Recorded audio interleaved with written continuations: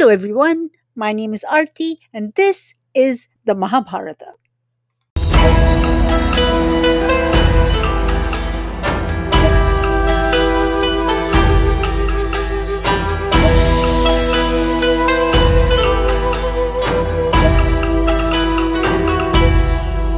Episode 26, Drupad, Pride and Retribution. Our last episode saw our boys in aggressive competition, ostensibly in the spirit of sportsmanship. But their rivalries are betrayed upon the dramatic entrance of Karna, who challenges Arjuna and is able to match him in every skill.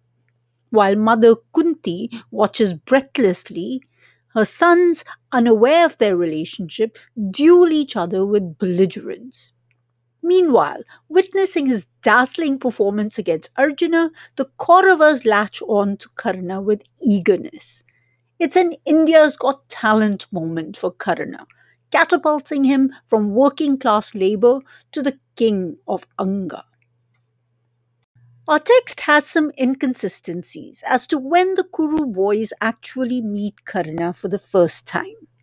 One passage has it that Karna trained alongside them under Drona's tutelage and was always envious of Arjuna. Other passages represent him as making an impressive debut at the tournament.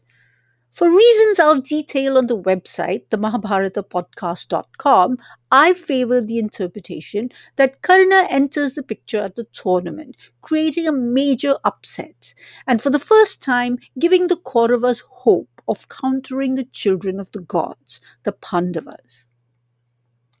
Karna is a character who will fascinate us for a long time. He grows up with low-class parents, doing the humble work of chauffeuring Kshatriyas about, in battle and otherwise. But he's clearly a whale in a pond. To begin with, he's born with golden armor and earrings, which kind of stand out at the community pool. He also looks like a god. Golden complexion, chiseled jaw, brooding intensity. And then the obsession with the martial arts, at which he excels beyond most Kshatriyas. There was no chance he was ever going to have an ordinary life, and his advent into the stadium to attract the friendship of Duryodhana is going to alter the course of that life forever. But currently, it's graduation time at the Gautama Academy, and their training complete, the boys are ready to launch into the world. But first, there's the little matter of the Guru's fee, which, if we recall the gustatory peregrinations of Uttanka some time ago, is likely some manner of major challenge or quest. What will it be in this case? Let's find out. Drona calls his graduating class together and gives them the question sheet. This assignment has 4 parts. For full credit, you must attempt all 4. Read the instructions. Part 1.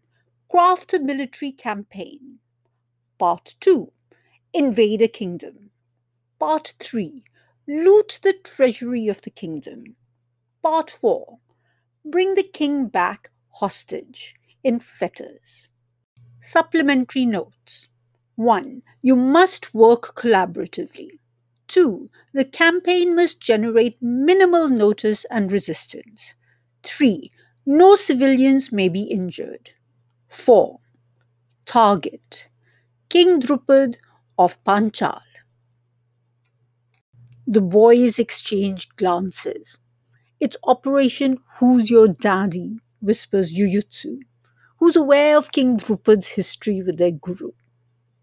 But the Panchal kingdom is big and important, worries Yudhishthira. This won't be easy. No, it won't, grins Arjuna, excited. And yes, for his guru's fee, Master Drona wants his erstwhile friend Drupad's head on a pike, so to speak. The boys are chuffed to try a real campaign. After some testy negotiations, Arjuna is elected general. We're going to execute a clean surgical strike. Swift, silent, deadly. They plan everything down to the last detail.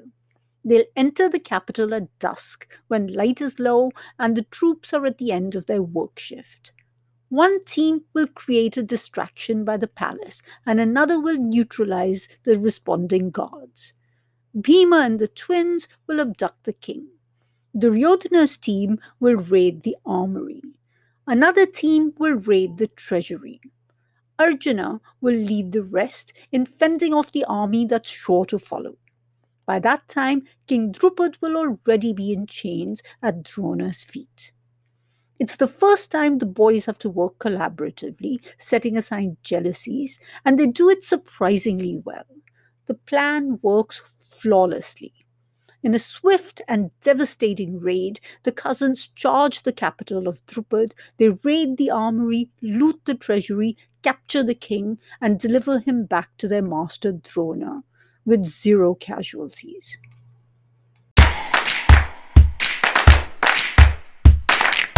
The Kuru boys' graduating quest is a resounding success, but Drona has the greater prize. Looking at King Drupad in chains on his knees, now it's his turn to crow. Remember me, your old friend? He mocks. I've destroyed your kingdom and laid waste your capital. The only reason you're still alive is because of me. But an old friend, who needs him? Pride broken, treasure looted, physically overpowered, Drupad says nothing while Drona gloats. Don't worry, I'm not going to kill you. Fortunately, I'm a Brahmin, and we Brahmins are never vindictive. For the sake of our childhoods, I'm going to spare your life. And in my great generosity, I'm even going to give you a boon. I'm going to give you half my kingdom. Because after all, how can a king be friends with one who's not? I'll take the north and I'll give you the south, and we'll be equals. So I say to you again, recognize me, your friend, if you want. Yes, says Drupad, I thank you. You're my friend. They shake on it, and the Brahmin Drona, having achieved the revenge he's plotted for years without any trace of vindictiveness, moves into his new royal capital, Ahichatra, and settles down. Drupad trudges home, now to half a kingdom. He broods. His humiliation gnaws at him like a dog at a bone. He gives up eating, drinks heavily, starts popping Xanax. Night after night he paces, analyzing the situation. How did one miserable Brahmin manage to best his entire army? Is it really possible that Brahmins, with their weird occult rituals, are more powerful than kings? He craves revenge. He makes and scraps lists of options. First, he tries to fire up his sons, but they're used to the good life and a sorry lot. Lazy, dissolute buggers, he mutters in despair. He considers tapas, but finds standing on one toe taxing. Maybe an unfortunate accident, brakes fail on a bullock cart, engine fire on a chariot. But that would be Brahmin murder, and the sin would probably convert him into a cockroach. He ponders. He takes to reading self help books, The Power of Positive Thinking, The Road Less Traveled, Awaken the Giant Within.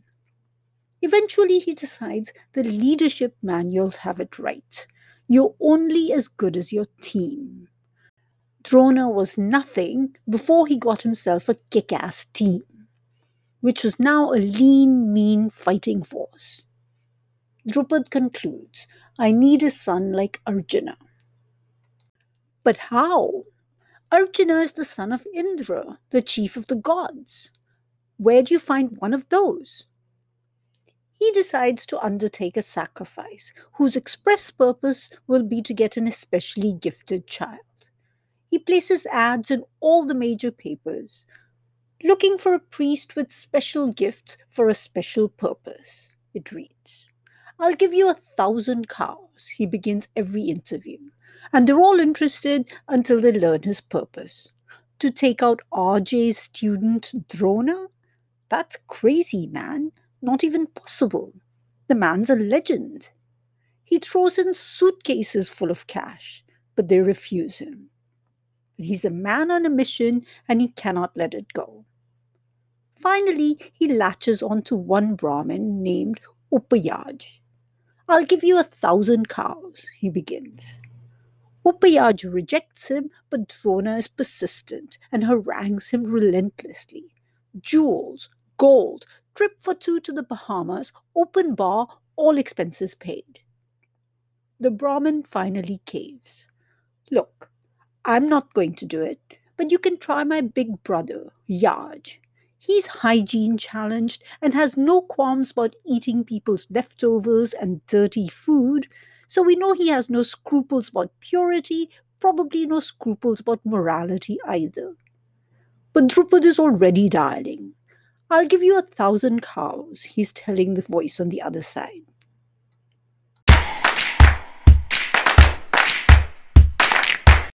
Arrangements for the sacrifice begin. It's going to be a special rite involving black magic and spooky Atharva Veda mantras. The altar is measured and built, the patrons are consecrated, the fires are lit. It's a laborious process, but things progress fast.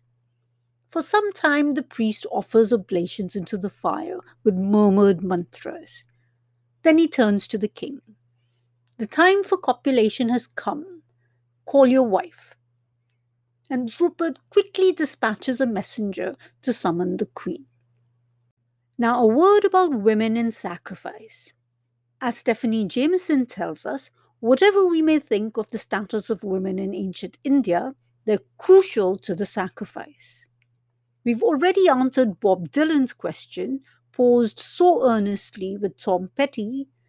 How many roads must a man walk down before they call him a man? The answer, we said, is 3. To qualify as a man, you must repay 3 debts: to gurus, to gods, and to ancestors.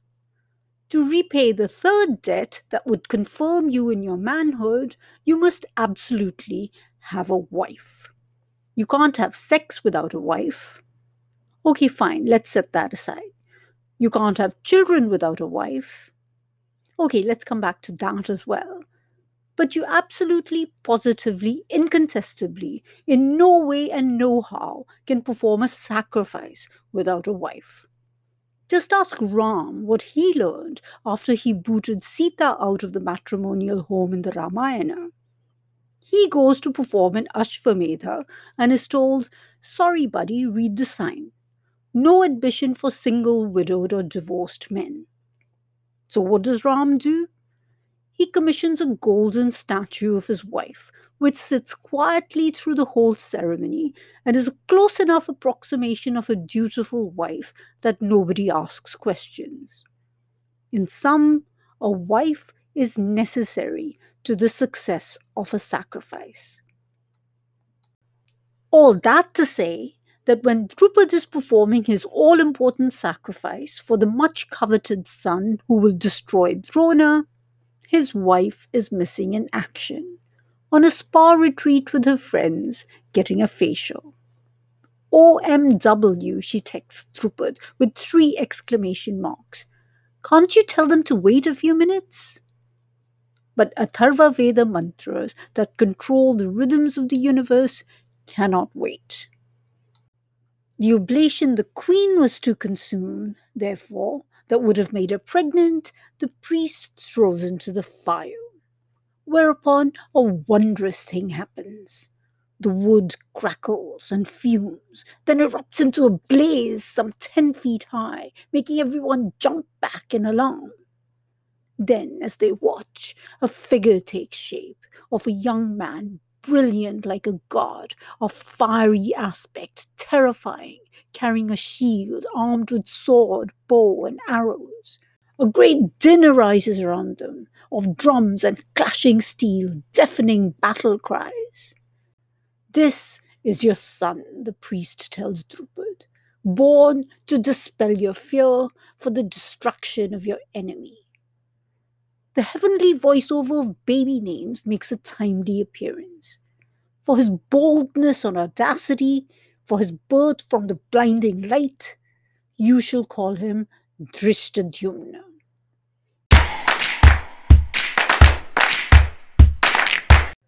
But as the group is dancing about gleefully, another figure starts to take form. Tall, slender, dark, and delicate. A woman with eyes like lotus petals, long, glossy hair cascading down in curls.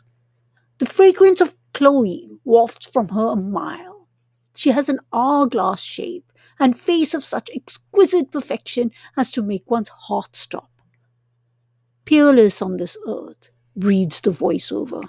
This is Krishna, Draupadi for her father, Panchali for the land of her birth. She is born to accomplish the purpose of the gods. She will achieve the annihilation of the Kshatriyas. Annihilation of, but nobody's listening. Every jaw has dropped to the floor as Draupadi steps out of the fire, the most beautiful woman in the world. Even her father is so struck with awe, he's dumbfounded. Then somebody sets off firecrackers. Another picks up drums, and the sacrifice erupts into jubilation. Drupad's boys crowd around their new superpowered siblings, part excited, part wonderstruck. As the party continues, Drupad sits back, filled with unutterable relief. Sweet revenge shall soon be his, and he savours the anticipation. And he's gotten a bonus. He'd asked for a son, but gotten also a magnificent daughter, who, not clear what mumbo jumbo the voiceover was reciting, seems in every way a superb sample of woman. All around, a good day for the Drupad family. But somebody's coming running, and it's the queen. What did I miss? She says, panting. What happened? The traffic was so crazy. He shakes his head. You missed everything. The birth of your own children. You should have been there. They could have given me some notice, she protests, but she's embarrassed. She sees her stunning new children and goes to the priest. I'm sorry I wasn't there, but I'm still their mother. Please let them recognize no mother but me. So be it, he agrees. Drupad is now happy to be friends with Drona. So happy, in fact, that he's going to register Drishtadyumna in Gautama Academy and specifically consign him to Drona's care for training. Drona, meanwhile, has heard the rumors, but he takes him in anyway to preserve his own fame. He's going to teach him all the skills Drishtadyumna will ultimately employ to kill him.